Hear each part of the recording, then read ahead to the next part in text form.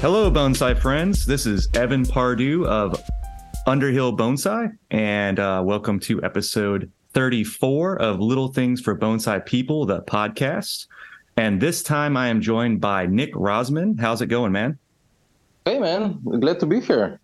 Yeah. Thanks for coming on the show. We're going to talk to Nik a good bit about some stuff going on in his part of the world. Nik is over in Slovenia, and we're just going to chat bonsai. We're going to talk about species in his range, about his experiences in bonsai. From my understanding, are you still the club president of your area? Yeah. Okay. So, let me start off by saying thank you for pronouncing the name of my country correctly. Oh, yeah.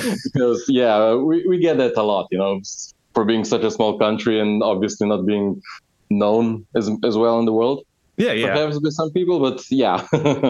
Well, it's also a gold star for me because if you go back and listen to some of our episodes from before, I pronounce a lot of words incorrectly. I mean, my editor has a really good time going back. So when it comes to nomenclature for trees and it comes to people who just have a name that's just a little bit more challenging, like I just stumble through it. So, but You're doing good. Yeah. Always. Okay, no, but yeah. Anyway, I'm still the president of our local bonsai club. I've been that for, I don't know, about 5-6 years now. Mm-hmm. But mainly I've got my own stuff going on. I've got my own bonsai studio. I've been doing bonsai professionally now also for a number of years. So my studio's name is Nik Art Bonsai Studio. You can also look it up on Google. You'll find my website, or just look for me on Facebook, Instagram, and so on. Oh, yeah. And we'll plug some more of that in there so the listeners can go and check that out. But yeah, the website's pretty straightforward. Nik spelled Nik, Rozman, and then .com. Same name, different spelling, but you just pronounce it Nik. That's it. Yep. But before we get too far into that, I do mention our podcast is sponsored by our amazing patrons over on patreon.com. We call our patrons Bonsai Best Buds. We currently have a good little list going here. We have starting off with Tori Solis, Warehouse Rat, Boyd Snellgrove, Ricky Ruins, Joshua Bentley, Snappy Chappers, Ryan Giordano. That's one of the words I struggle with, coincidentally. Joel Jenkins, Justin Knight, Backyard Bonsai Australia, The Ladies at the Flower Market, Taylor Peacock, Chase Pertweet, Vicky Auth, and also we got two new members. One Bonsai Best Bud, Austin Atkins. He's been to a couple of my workshops. Really nice guy. Thank you for becoming a Bonsai Best Bud. And then I've got a $1 tier member. We always thank them right off the bat. Jason B., thank you for supporting the show. It's awesome. All the support goes a long way. And I do need to mention our editor really quick. I failed to mention him a few times on the previous episodes, but Matt O'Donnell, which I was having a hard time with his last name, apparently. God, I need to stop bringing that up. Now you're going to think this is the whole show. It's just to give my confidence in pronouncing words. But no, mattodonnell.com. Go over to his website, check out his portfolio, go over and just fill out his contact list, and you can get him to edit your podcast or any other projects. He's also a musician. So if you have music, he does music production as well. He's a bass player based out of Nashville. And you can go over to his Instagram under the same name and check out his portfolio and stuff that he's been doing. So Nik, let's talk about you, man. How's it going over there? What is the weather like? We always talk about the weather. Yeah, I mean, we're getting some sunshine lately. It's getting warm here. So, yeah, I mean, I'm not gonna go into the American units, but we're getting the 30 degrees Celsius. Slowly. So I've got no idea what it is in Fahrenheit. Sorry about that, but yeah, it's summer here. So I've started watering 2 times a day. So that's taking up a lot of time. Trees are slowing down a little bit, so it's more or less just watering and some maintenance work currently. That's about it. And your range in Slovenia is pretty. You guys are pretty close to the. Sorry? No, I was going to say y'all are close to the equator enough that it would be similar Not really. Okay. I'd say our climate is quite temperate. I mean, we get some snow in the winter, some freezing temperature. temperatures, nothing too brutal, and we get some warm to hot summers. So I mean, kind of regular stuff. Like I don't know what to compare it with, but It'd be like nothing too Portland, crazy. Oregon here. Uh, could be, although I maybe say Portland could be even a bit colder than here. Oh, okay. So Just I'll a have a tiny pretty nice little bit, but balance then. it's quite similar. It's quite similar, I'd say. Yeah, yeah. Yeah. So it's excellent range. It sounds like for conifers, deciduous, and even. Do you guys have a list of tropical type? No, No, no. y'all don't deal with them too much. Uh, you mean like native trees? We don't have tropical trees here. No way. And not Still too even close for that. imports like Malaysia or Indonesia. You can get some of those generic bonsai from the supermarket stuff, Okay. imported. So Yeah, I that's mean, pretty you universal. can, yeah, oh yeah, you can get those here, but I mean, it's quite impossible to grow them here, Okay. mainly because of the winter. No, we have like the temperate species here. We do have some Mediterranean species growing here natively on the coastline, but still, at my place, they need winter protection at least. Okay. So it gets too cold for those here. Speaking like olives or myrtle or stuff like that. And so even like greenhouses, y'all would have to really invest a lot of time and money into getting a greenhouse. That would even be too challenging for some tropical temperate species like that. I never tried tropical trees actually because I just don't think it would make any sense. I mean, they would. I would make them survive and grow and stuff like that, but they would never thrive. Okay. Because I just couldn't. I don't know. Yeah, like you said, maybe if I invested a ton load of money into a great greenhouse, but for me, it just doesn't make any sense. I mean, I do have a greenhouse for my Mediterranean species. Like I've got a few olives, some pork bark oaks, and stuff like that. But there's just a few trees.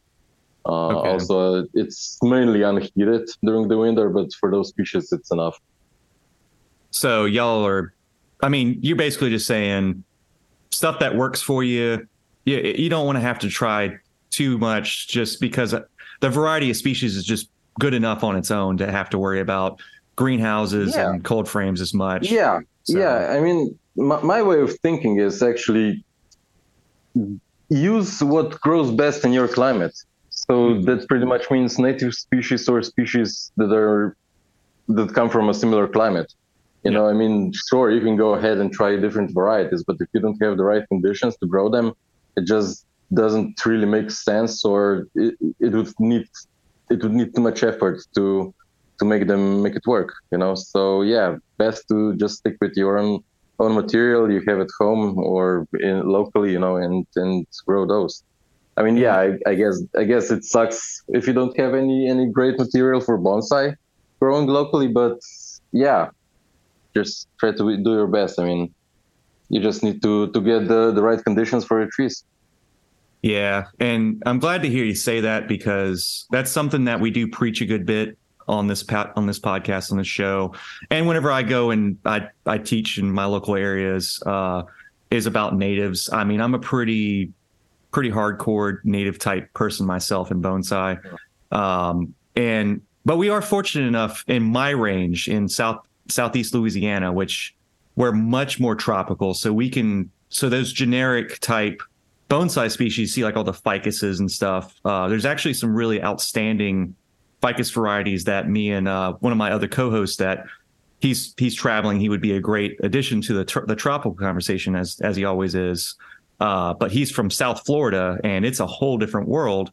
And so, I do lean really heavily on the natives here, and it's good to hear someone else, especially someone who's practicing bonsai at your level, to promote natives in your range. And speaking of natives, you were telling me a little while right before we hopped on, that you feel like a lot of the trees here, like you could just convert them over to your range, and you feel like they would be easy enough to just be able to explain the same techniques. Is how you feel about that?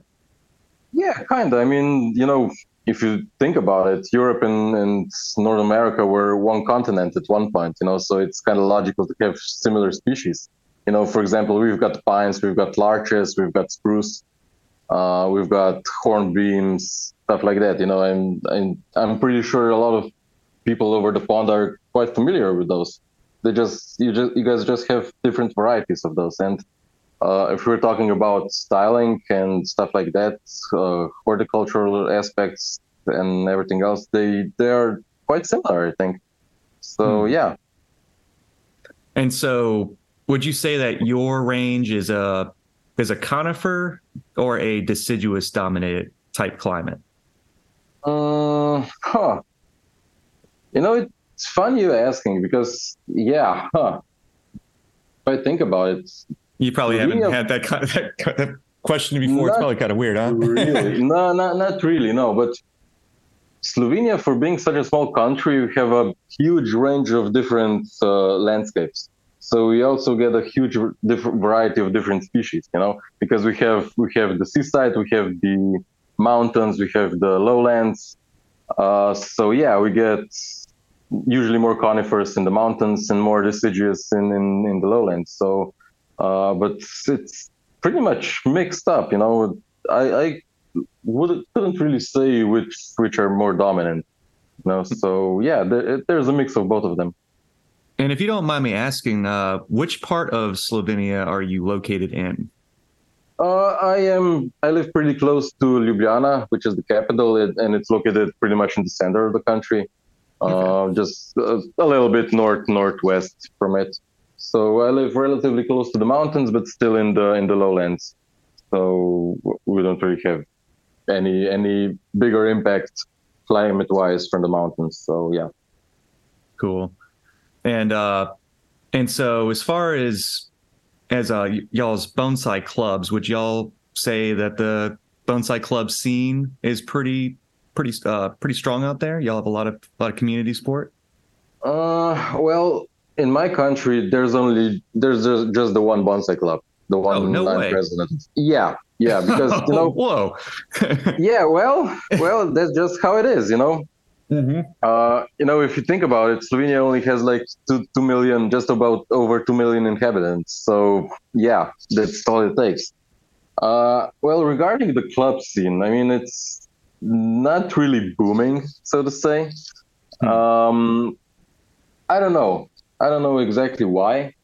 But lately or in the past few years, people just, I don't know, they're maybe not willing or can't afford to invest too much time or money into bonsai. So a lot of the people here are just, I don't know, forming smaller groups between themselves and just working by themselves on their trees, and they're fine with it. Every 2 years, for example, with the club, we are organizing an international bonsai exhibition here as well. And usually in those years, there's a lot more activity going on. But yeah, another downside for me being the president is since I'm doing my own stuff with my own bonsai studio, time is limited. Usually all the bonsai events are on weekends, so there's just so many there are in 1 year, and yeah, I try to organize at least 2 workshops per year with the club and the exhibition every 2 years. And I'm trying to get people more involved so they would organize more events by themselves, because obviously I can't attend all of them. I also don't have the time to organize everything by myself. But yeah, sadly, so far, without a push, nobody is organizing anything by themselves. So that's making it a little bit difficult. But I mean, not really difficult. I just think it's a pity, because if people are joining a club, I would still expect to have some more activity with it, have more stuff going on. But yeah, that's just sadly how it is at the moment. Yeah, and it is to be noted as well that you listed on your your portfolio that you were 1991. You're my age. You're my peer. So we're young guys in this, and hearing that you're the president of your own club in your country. What's the demographic like? Do you see a lot of young people in your country getting into bonsai, or how's it kind of look there? Well, saying young people in bonsai, that's kind of a relative term, I don't think, because I don't know. I mean, yeah, I or us both. I mean, we're probably still among the younger ones in the bonsai scene. I mean, since I remember, I was the youngest one anywhere, wherever I attended an exhibition, an event, for a long, long time. In the past few years, I do see some younger ones here and there, but I mean, yeah, usually there are not that many young people in bonsai. Usually, at least in Europe, I think most of the bonsai people are older people. And in some countries, they kind of struggle with that because all their club members or whatever, they're just older people, and not a lot of young folks is doing this hobby. But luckily, I'd say in Slovenia, we have quite a good number of younger people doing it as well. So I guess I could say we're kind of lucky with that. Yeah, I do see. I mean, this is something that I talk with some of my younger friends that get into bonsai every once in a while. It's the generational gap. I feel like there was a little bit of a weird gap there between, and I don't know what it would be like in Slovenia, but over here in the States, the golden age of bonsai was around 1970 and into the 80s. And that was because we had John Naka, Ben Oki, and Roy Takanashi running around giving workshops and classes for the first time. We had this little bit of a boom in interest there. And so we kind of did really well there for a little while. And a lot of bonsai clubs actually formed around that time, which is really great. And then it kind of petered off for a second. And now we got the internet, I feel like, is the revival of the renewed interest in bonsai again. But yeah, I think that might be one of the issues, but I don't know. I think it's still too early to tell, because now the mixture of young and older people getting into bonsai is unique here. And so do you know a lot of back history on your club, or did you found your club? How did that come to be? Oh, well, our club was founded in 2003, so it's a relatively young club compared to other European clubs, or I don't know, in the States even. So yeah, I mean, obviously there was bonsai before that, but they didn't form a club. But yeah, I mean, the bonsai scene here in Europe, it's also started like in the late 70s, say early 80s, maybe, I think. And yeah, I mean, it's doing kind of good, I think. I didn't really notice any less interest or like a gap, like you mentioned here, as far as I know. But yeah, I mean, pretty much all the let's say the older guys who started bonsai, like the bigger names, they're still doing it. But there are more and more younger guys coming up to the scene, So I think bonsai is getting more and more popular here. Also, yeah, like you mentioned, the internet is doing its thing, So yeah. Although at this point, I'd like to mention that, yeah, now, for example, in the internet, you have tons and tons of information, but people should keep in mind that pretty much half of it is incorrect. So, it's still, yeah, that's one of the downsides of the internet, right?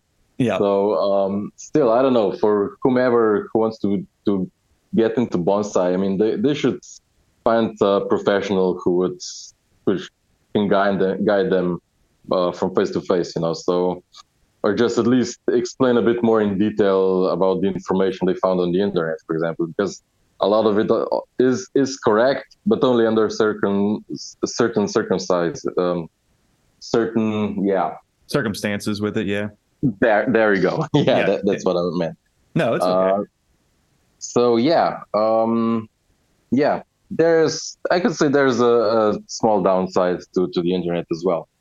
But yeah, no, I mean, otherwise the bonsai scene here is doing kind of well, I think.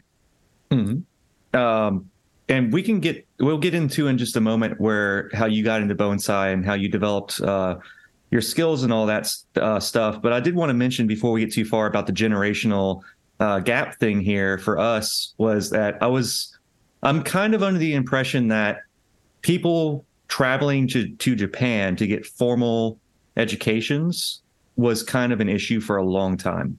And it was not until recently that, and you know these names, they're pretty big guys. I mean, Bjorn Holm, Ryan Neal, Yeah, they went over and came back, and within that time period of them coming back, have we seen this boom in America of bonsai really coming up? yeah. So I think that may have something else to do with it. But I mean, this might be an opinion. I don't want to say, and I don't want to say at all. I don't want anybody in the States to get offended and say that we haven't been practicing bonsai at a high level. But I did notice a jump at that time, the early 2000s.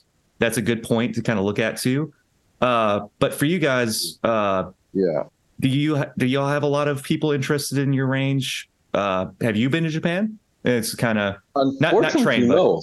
no. No, unfortunately, no. I've not been to Japan yet. It's definitely on the list, but yeah, didn't have the chance so far.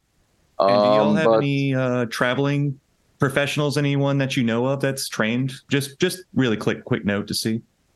yeah, there are a few of them. Some of them went for a longer apprenticeship. I don't know. One of the first guys, or maybe, not too sure about that. Yeah, I guess one of the first guys were Marco Invernizzi or Salvatore Liporacci from Italy. Hmm. But uh, don't take my word for it. I'm not too familiar with how and when and who went where, stuff like that. But also one of the first guys was Mario Comsta.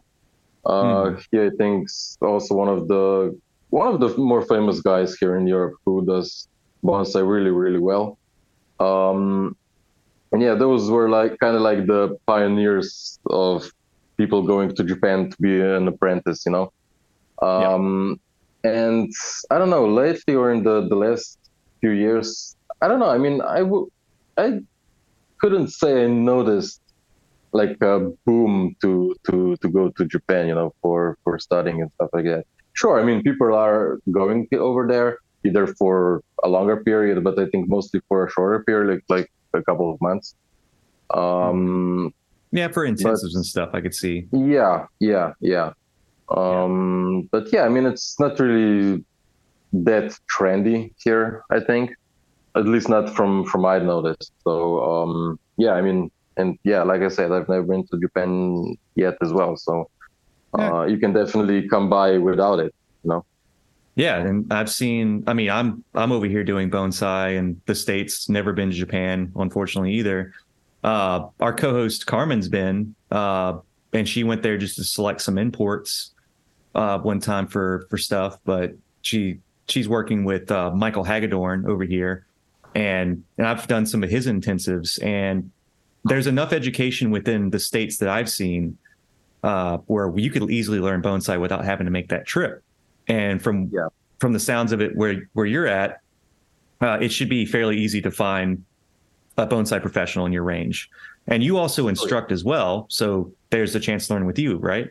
There you go. Exactly. Yeah. Exactly. So So yeah, I mean, even from years back, for example, even from that time, I know of a few great bonsai artists who've never been to Japan and are doing bonsai phenomenally. You know, so yeah, mhm. it's not an obligation you have to go through. You know, to Yep. do bonsai well. So yeah, there you go.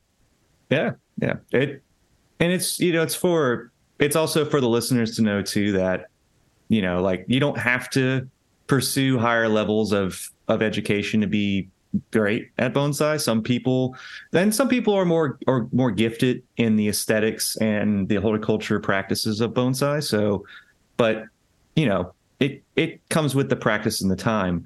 And speaking of practice and time, how did you get into bonsai? I know you love everybody that does bonsai loves going into this, and either your story is radical or it's as mundane as mine, where I watched The Karate Kid one time. So how did you get into bonsai?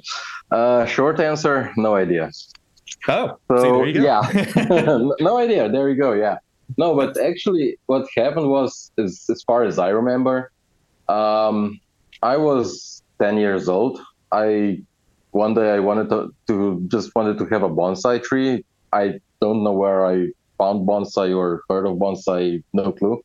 So yeah, my parents bought me one of those generic small tropical trees from your local supermarket. It was a Sirisa, actually. There you Uh, go. I actually kept that one for 5 years, believe it or not. And I have to mention it's one of those species completely not suitable for my climate. Yeah. But yeah, I mean, then came the second bonsai, the third bonsai. Then after a year or two, I joined the local bonsai club. And yeah, then slowly my interest in bonsai got higher and higher. I tried to visit as many exhibitions as possible, watch as many demos as possible. Then later I was attending a lot of workshops with different people. So yeah, pretty much I tried to absorb as much knowledge from as many different sources as possible. And yeah, here I am with bonsai as my job, and yeah, that's kind of what happened. But still, I mean, it kind of took me 20 years to get here. So yeah, definitely, it definitely took some time, like pretty much anything in bonsai.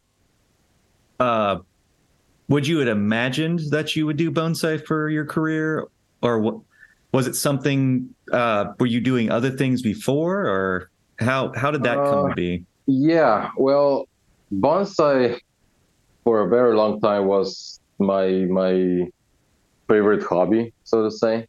And I always had sort of like a wish for it once to be my job, which I do professionally. But I was a bit uncertain how it would go, because obviously bonsai, as a hobby, it's a relatively small market, compared to some other stuff. So maybe I could say I'm a bit fortunate for being, I wouldn't say the only one, but one of the few people in my area who do this kind of professionally. Um, I'm also quite lucky to be the only business in Slovenia who offers bonsai tools and basic supplies. So that definitely also helps. But still, I mean, it's tough. It's doable. But yeah, I mean, I can live from it, and I'm enjoying it. Nothing more to say, I think. Yeah. Yeah. I mean, you get what you need out of the business side of it, but the bonsai is what you're really in for it. Yeah, exactly. Yeah. Exactly. And would you say this is kind of one of the other answer to this question is, do you feel like bonsai is obsession, or is it a labor of love? Which way do you kind of go with it? Yeah. Huh. Someone once told me that everyone who does bonsai is a little bit crazy. So I think there's some truth. There's some truth in it. So yeah, I mean, my answer to your question would be a little bit of both, I think. But no, still, I mean, at least for now, knock on wood, I mean, it's something I really love doing. And even, I don't know, if somebody asks me what I prefer doing in my spare time, I just say I like to do bonsai. I mean, so Yeah. yeah, really. I mean, luckily, I really not look at my job as my job. I just look at it. It's something I love to do. I enjoy doing it, and I even get paid for it. I mean, what better things are there? Yeah, exactly. I mean, obviously, I mean, you do get times where there's more work to be done, or it's a bit maybe gets a bit too much, but yeah, that just goes with it, And so as far as your area, do you feel like are you catering towards more beginners, or are you catering towards more advanced, or are you maintaining collections, or how does it feel in your range as far as that goes?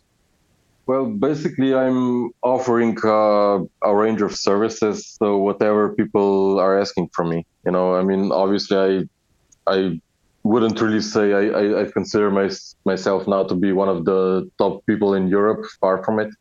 But I'd say I definitely have some knowledge already in me gathered over the last 20 years. Mhm. Um, but yeah, I mean, there are some beginner courses I host, and I've been invited a lot for various club workshops around Europe and doing demos. So yeah, I mean, it's a variety of Mhm. services actually. So yeah. So no, yeah, and it was kind of like your clientele base, because I find that in my part of the world, my clientele base is a more of a mixture with the people who are really just getting into it. And I Hmm. run a bonsai nursery, so Yeah. my nursery might be different from your setup, because my nursery is more 80% grow nursery. So I'm growing stuff in the Yeah. ground, developing really young stock, Yeah. and for you, it looks like you have a lot more specimen quality plants. Kind of depends. I mean, it depends on what I can get at the time. Depends what I have left over in my garden. Mm, But yeah, I mean, usually the stuff that sells sooner is the cheaper stuff. yeah, Usually. yeah. But no, I mean, at the moment, I'd say I have like 150 to 100 trees sitting in my garden. And I mean, that's just because I'm doing it professionally, because you just kind of need to have a wider range of different materials, Mm, to offer to the public. I always say if I'd be doing bonsai only for myself, I don't know, I'd get 30, maybe 40 tree stops, because otherwise you just can't handle stuff like that. yeah. It's a full-time job to have that many plants. Oh Some yeah, just definitely. for that. I'm Because yeah, surprised sure. you. I'm surprised you have time to talk with me now. I mean, because you're hand watering everything, Yeah, correct? And then yeah, you're doing the maintenance and pruning on all the trees that you deal with, yeah. and all the repotting and y'all's repotting season, I'm assuming that was around the same time as ours, so it would have been around End of May. March. End of Okay. March is beginning, and I don't know. It goes all the way up to beginning of May, maybe for some conifers still. But yeah, yeah, Okay. that's about It's the very range. similar to us. Yeah, It surprisingly similar. But yeah, I do imagine the amount of work, and I hear you on that. It's like, how many trees would I comfortably have if I was just doing bonsai for me? And mhm, the number for me is around 30 to 40, and I yeah, try to keep that many trees, because I can keep my trees separate from the nursery, and I have trees at yeah, my home sure. here. Hmm. So that maintain. So speaking of that, are there trees that you feel particularly attached to? You have a handful of trees or a number of trees that you're just like, this is mine kind of feel to it? Uh, well, I know it's you need to difficult. know. You need to know if you're doing bonsai for a business. You just have to get it in your head. I mean, you need to Mm, survive from it. yeah. So yeah, sure. I mean, there are some trees or a number of trees that I wouldn't want to sell, but pretty much almost everything's got a price. Yeah. Um, if it doesn't have a price ticket already on it, it's gonna be a little bit higher, obviously.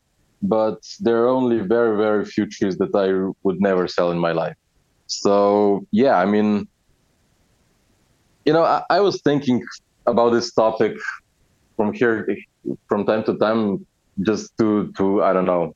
Um, I was just questioning myself what I'd do if I would sell any tree or no. Mm, And I came to the conclusion that actually what I prefer doing is developing trees. So let's say developing raw material into a bonsai. So this is actually what I could say is my favorite part in bonsai. Um, after a number of years, obviously, sure. I mean, you get at the refinement stage with the tree, and yeah, then you're basically just maintaining it. So um, perhaps at that point, I don't know. I even wouldn't mind selling a tree, but I don't know. For me, the I don't know, not really the more important part, but the part I enjoy the most is bringing a tree from the beginning to exhibition stage, and maybe also if I get the chance to exhibit it. But yeah, no, there's just something one maybe even needs to do if you want to do it professionally. You know, you just sometimes have to sell a tree you don't really want to, but yeah, that's just how it goes. Yeah, I could see that. I've pulled the trigger on a few trees in the past where I was just like, there will be another tree, Exactly. Exactly. there could be a better one, and your skills will hone in as time goes on. So yeah, yeah, one of the things that Mike's really enlightened me about in the past was that this is what you're seeing now is what you learned in bonsai mostly is what you learned about 5 years ago. yeah. So what's sitting in your garden currently is what you knew as bonsai 5 years ago, and now you're still trying to catch it up to what you're currently applying to it now, as you progress. And styles and even your own style and taste in bonsai will change. And then from how we're talking about it too, is that what is also the cultural influence, like what sells in your range and how do you need to make those adjustments as well. So yeah, it's a little bit more of a abstract thought. Maybe for some of the beginner listeners out there, we might say, I'm learning things from the past that I'm applying to the future now, but it is what bonsai is. It is Sure. past mistakes that we may have made on a tree, So, but yeah, it is unfortunate that we do have to part ways with trees to make a living at it. And, but also you have your professional services as well, which is a service, and that could also provide as well on that end, right? Exactly. Yeah. So, but yeah, so you have a good bit of awards that you've won, or is that's something like you won at the trophy? As a trophy, I got one award from there. Unfortunately, not one from the organizers. I don't have one of those yet. I was giving one award from Bonsai Museum from Düsseldorf in Germany, who they give like a nomination for the best native species at an exhibition. So they're doing it in a number of places.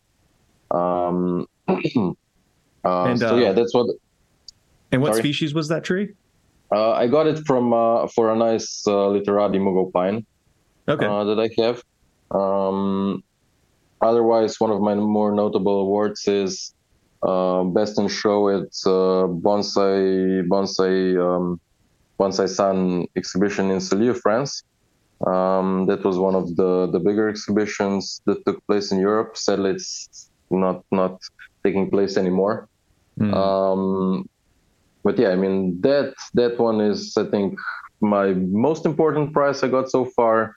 And then maybe if you're familiar with the Crespi Cup in Italy, it's also taking I think biannually taking place. Yeah. I'll also have a nomination from there and an IBC award from there. And then a number of other awards as well from, I don't know, various either smaller shows or European Bonsai Association exhibition or stuff like that. Yeah. Mm-hmm. And would you say the majority of the trees that you are winning these awards with, you're doing mostly the native stuff that you have there? Pretty much, yeah. Also, for example, I mean that kind of goes from person to person, what your personal taste is. But for example, if I'm giving the opportunity to be a judge at the show, to give for giving awards, I usually prefer native trees to imported ones, because usually you can know that a lot more work was being put into a native tree than an imported one, if you get my point. Yeah, yeah. So, because otherwise you just have people, I don't know, people who can afford a nice, expensive juniper from, let's say, Kimura's garden from Japan, just Yeah. buy it straight off, put it in an exhibition, win first place. I mean, that's sorry for saying it, but that's bullshit. Yeah. No, it's fine. It Yeah. is. Yeah.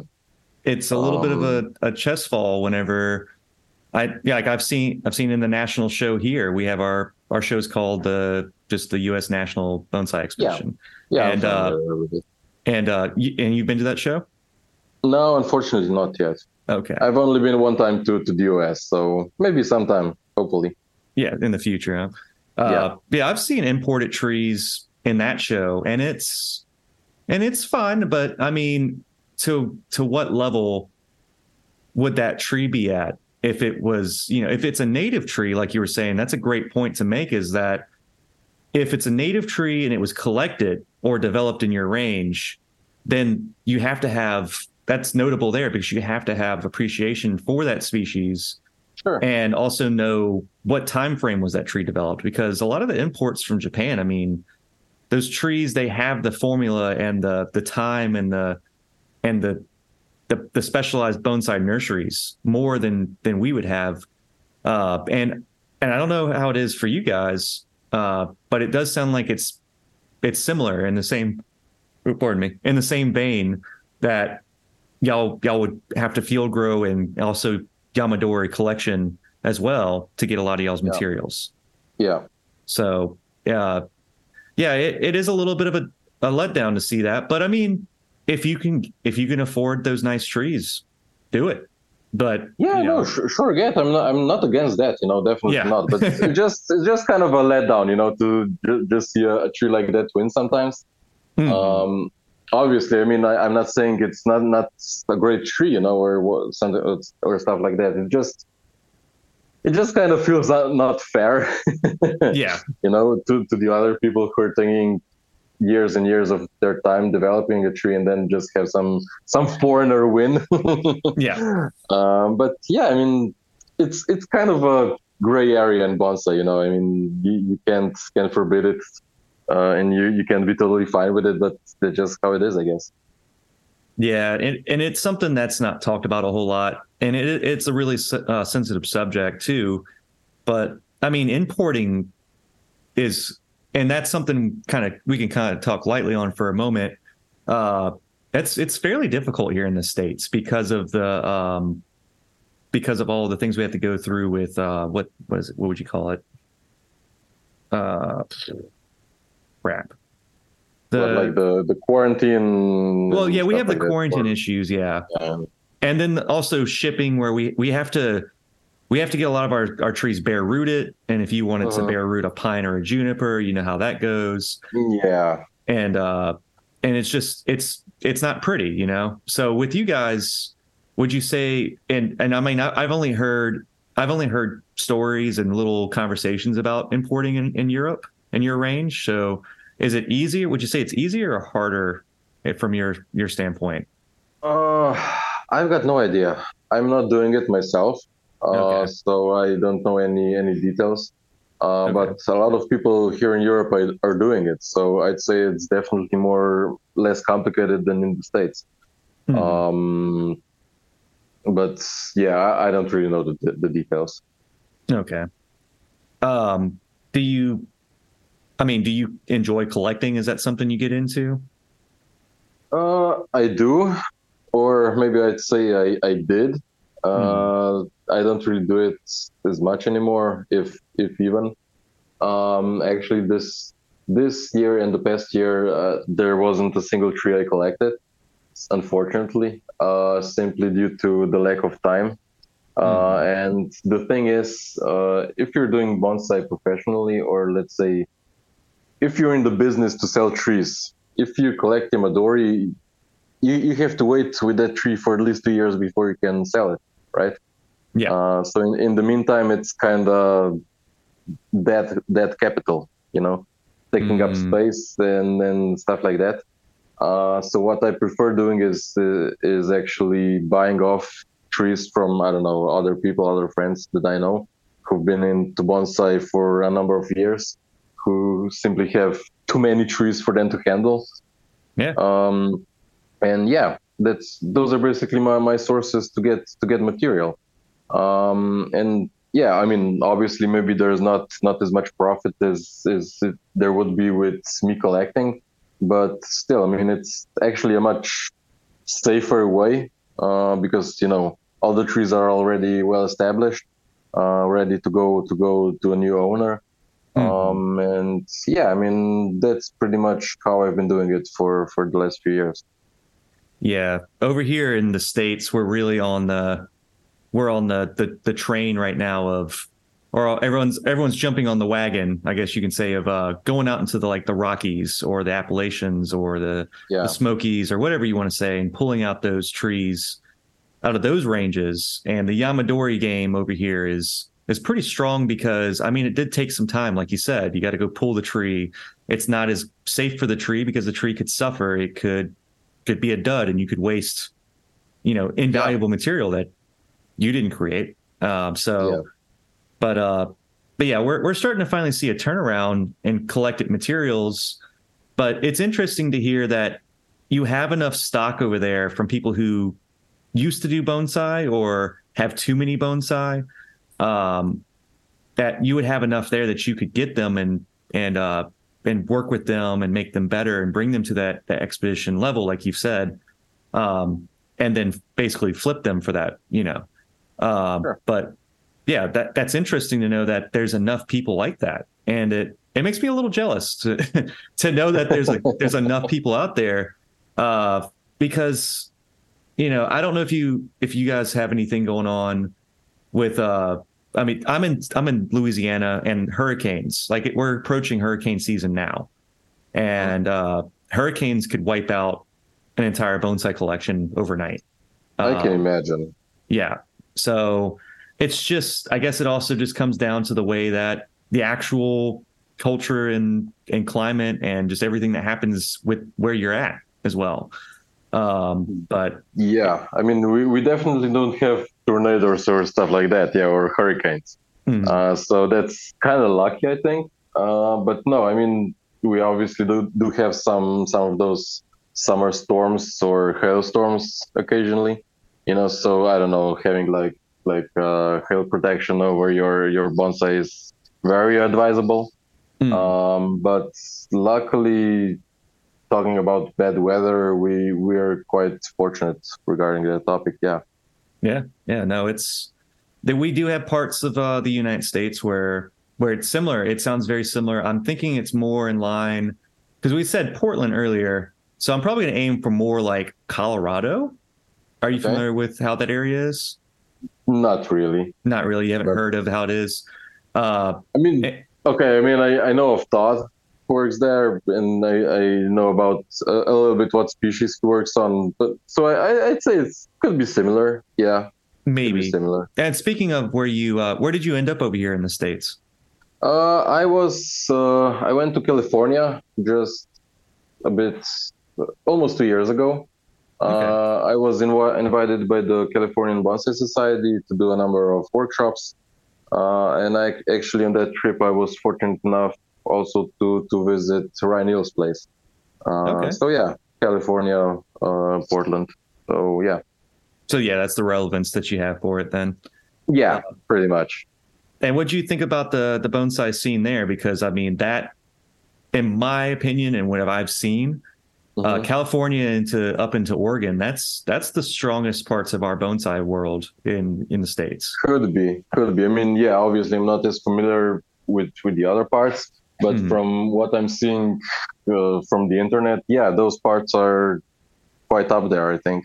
Also, mm, from when I've been to California, I mean, they've been doing bonsai there for a long time. So, and it shows. It yeah. definitely shows. So, yeah. Uh, and as far as bonsai styles in your range, I think that would think that would have been something interesting kind of get into a little bit is there anything that you feel like is in vogue right now, like as far as what people like about particular species or styles or trees?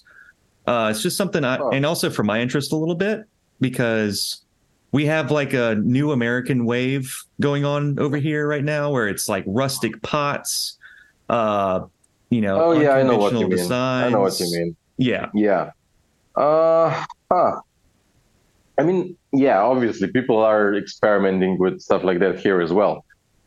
Maybe it's not as popular as in the States, but you get to see some crazy stuff here and there. Like for example, at one time at this big exhibition in Italy, there was a beautiful olive tree planted in a car tire. Oh, okay. Yeah, I mean, it is what it is. You like it or you don't. Yeah. I don't know. Yeah, sure. People are trying out new stuff. I mean, but I think it doesn't stick as good as it does in the States. I think the majority of people here, actually me included, prefer the more traditional approach of bonsai. You know, like having a ceramic container and stuff like that. You know, having nice tidy foliage and yeah.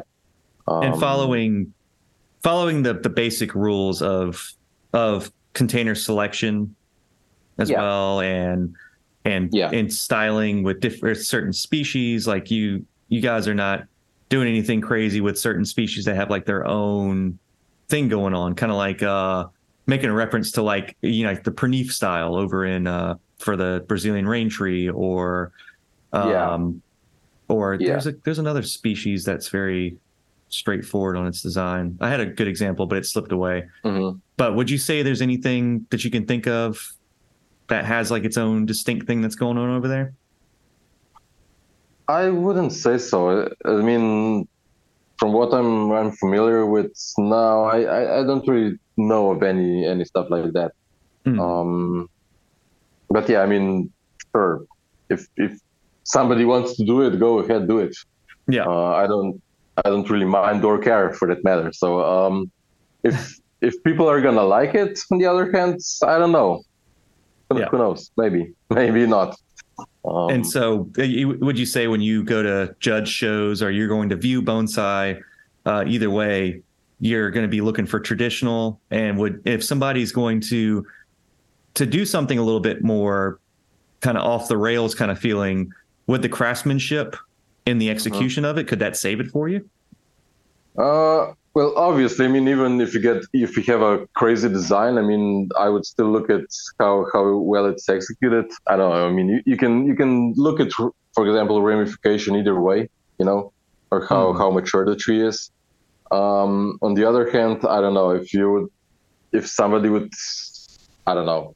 Let's take, for example, a spruce or like a pine tree, or you know how the formal most classical pine tree look is, you know. And if somebody would try to make something, I don't know, deciduous shaped out of it, I mean, it was just kind of not feel right, at least in my opinion, you know. So I don't know. I mean, if you want to go and experiment, I mean, you gotta get it right.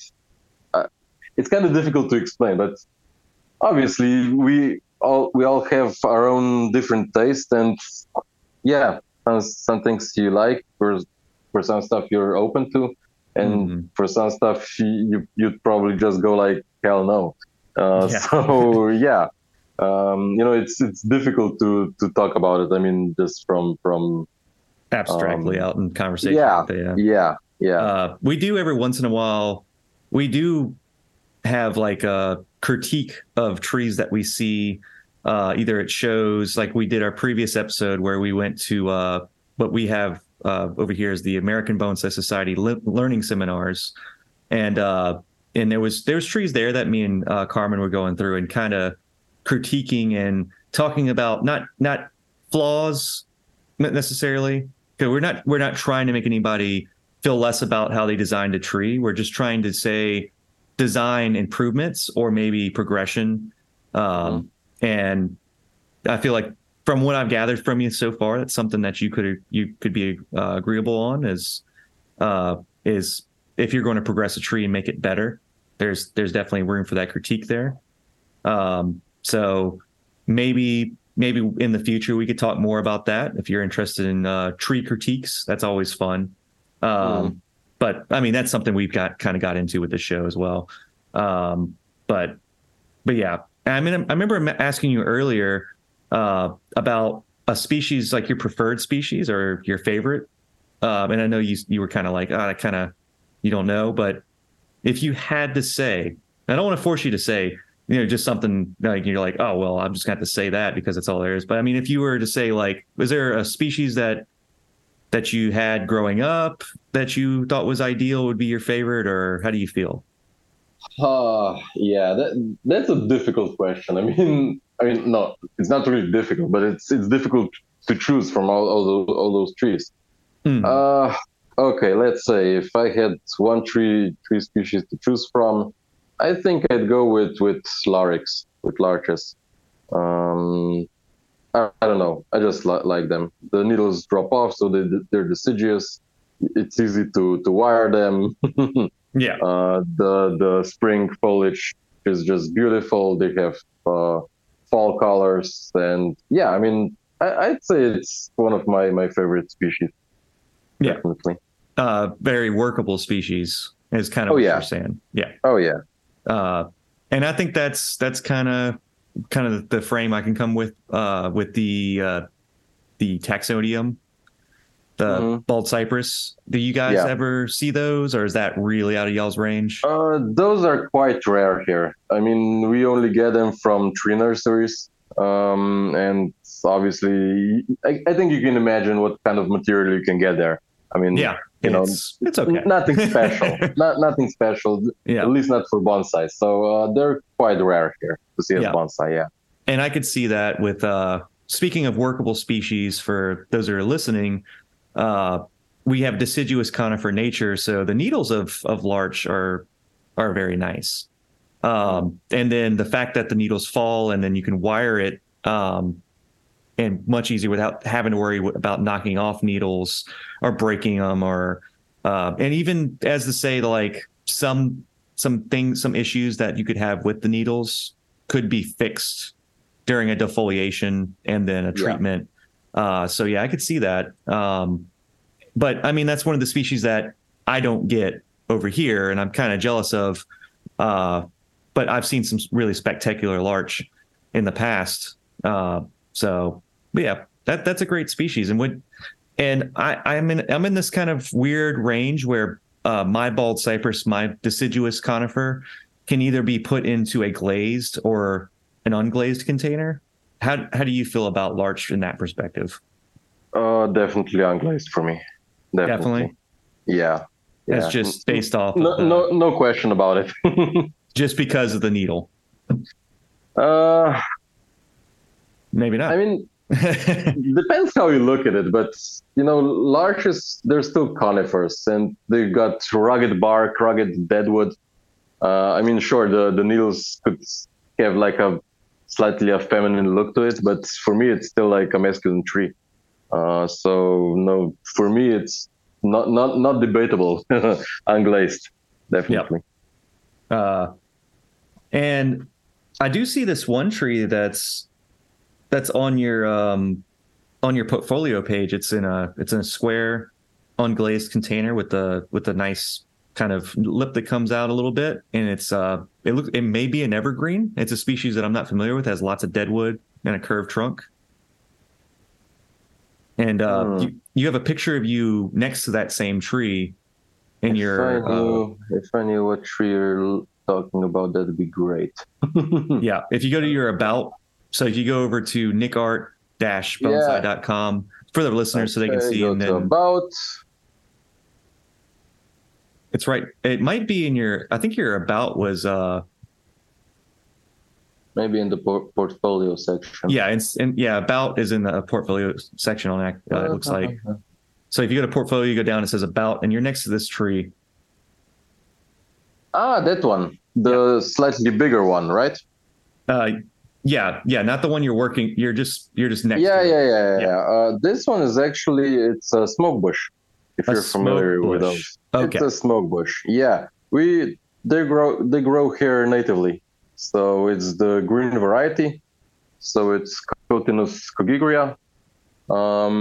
And yeah, those are quite lovely. I mean, they get really nice autumn colors as well. Hmm. Maybe mm, not as people are not as familiar or they're not as common as bonsai, but you still get to see them quite often.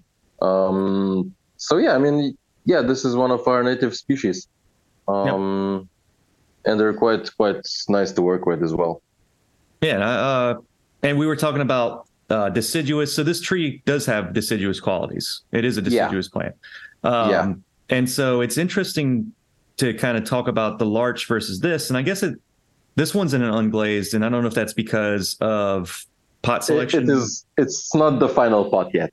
Okay. Yeah. But yeah, I mean, for some deciduous trees, it could go either way, in my opinion. You know, it Mm. just kind of depends on the characteristics. You know, if you have old rugged bark or dead wood, it could very well go into an ugly spot. Yeah. So yeah, And yeah, and I was just saying for the pot selection on it, and for those who are listening that Nick's right for saying right away, like, yeah, this is not the final container for it, but it is at that stage where container selection would be appropriate to kind of consider those factors, you know. And I don't think it looks bad in an unglazed pot because of the quality of the trunk is just rugged enough, but it has um I guess it has more of a stronger, more masculine shape to it instead of as flowy. It's a little bit more. I guess the crown's a little bit more boxed in, kind of feeling a little bit more not as round, but more straight on the sides. Um, well, you know, I think in some cases you could go either way, or it just depends what you're trying to achieve. You know, if you want to show a mhm. tree without leaves or in leaf, if you want to showcase a flowering tree during the period of flowering or stuff like that. You know, so you, in some cases you have to decide on what you want to point to the people. You know, that goes either for color of the pot or even for the size or shape. You know, so you can never have just one definitive correct answer for any tree. You know, there's always more options for it. So yeah. Yep. So yeah, we're kind of coming towards the end here of this episode. So was there anything that you felt like you wanted to mention for the listeners out there that are? I mean, the one of the reasons why I wanted to bring you on is because I feel like there's just not enough exposure for other bonsai practitioners, especially when I notice the level of bonsai that you practice at, and I feel like it's like more people should be kind of brought forward and be like, hey, look at this guy's work, look at this you know, her work and his work and whatnot and so forth.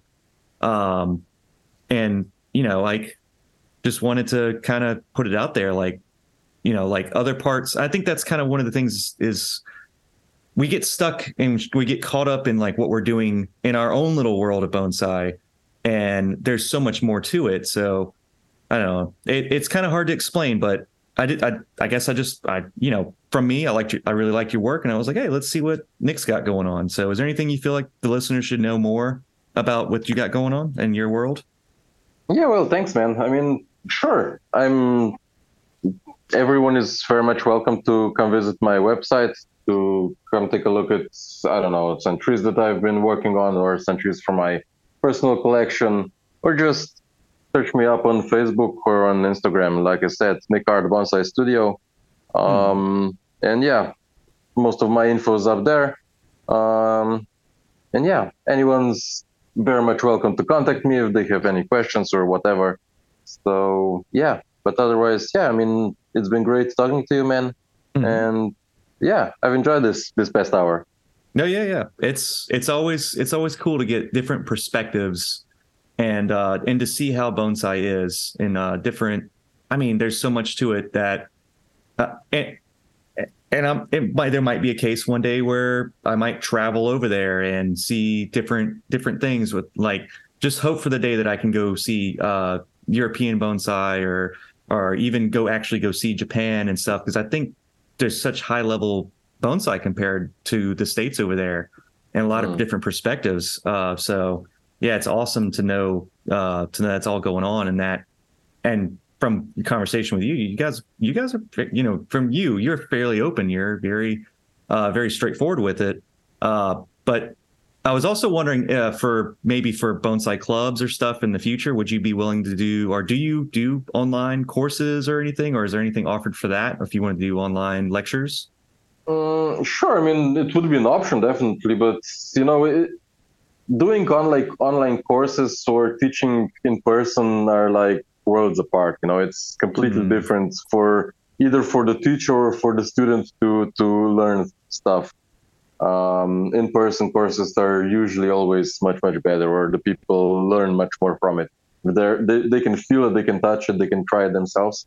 But no, I mean, otherwise, yeah, online courses could also be an option. Just recently, there was a thing, I don't know if you're familiar with Bonsai Worldwide. It was like an online teaching platform where there were, including myself, like 20 professionals from around the world. Unfortunately, it didn't go as the founding father wanted it to, so I'm not really sure if it's even still online. But yeah, that was one of the kind of like teaching platforms I was part of. Interesting. And the idea was good, but I'm not really sure what went wrong with it. I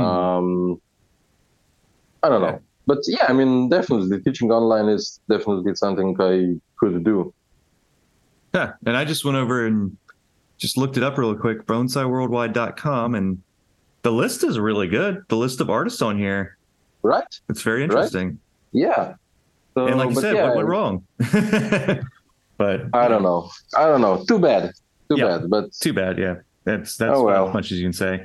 But yeah. Okay. Well, yeah, for the listeners who have listened this far into the show, thank you guys so much for listening. Like Nik said, don't forget to go over and check out his stuff, nikart-bonsai.com. Really cool trees, lots of good work on there. You can read up about him. You have an online shop, but I'm guessing that would be more exclusive to where you're at, obviously, for those in the States. But yeah. But yeah, really awesome raw materials on there as well. If you're in his part of the world, you can probably go over there and check that out. And then for the show, for Underhill Bonsai, you can go over underhillbonsai.com. Go check us out over there. For Mike Lane, go over to Kitsune Bonsai. Go see what professional services that Mike offers. And then for Carmen, she is the current apprentice over at Michael Hagedorn's. She has Instagram, Becoming Bonsai. You can go check out her stuff there. She's starting a little series of bonsai how-to videos, or little quick reels of simple things like deflowering azaleas, or partial defoliation practices, or just simple things like applying wire. So she's got some cool stuff going on there. And then just to shout out the Patreon one more time for those who are interested, is just Patreon/Little Things for Bonsai People. Become a Bonsai Best Bud. We have a Discord, Hangout, Talk Bonsai, and we're trying to come up with some creative things to help build a little community there. So, but yeah, thanks for hanging out, Nik, and I will be hopefully chatting with you soon. This has been a great conversation, man. Yeah, I mean, I enjoyed it. Thank you for the invitation, and yeah, it's been a pleasure. Yeah, man.